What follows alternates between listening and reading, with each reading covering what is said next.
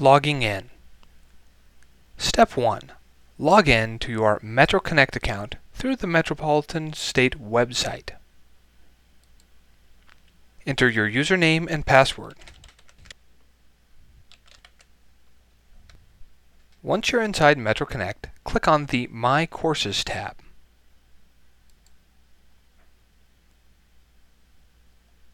Be sure to select the current semester using the term pull-down menu.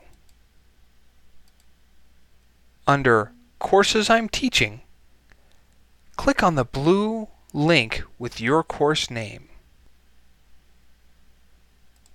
Remember to select the correct course and the correct section. If you've been properly configured, you will enter your Blackboard Vista shell now. If not, you should see a page like this. If you would like to configure your course shell to go to the Blackboard shell, please continue with editing your red Edit button.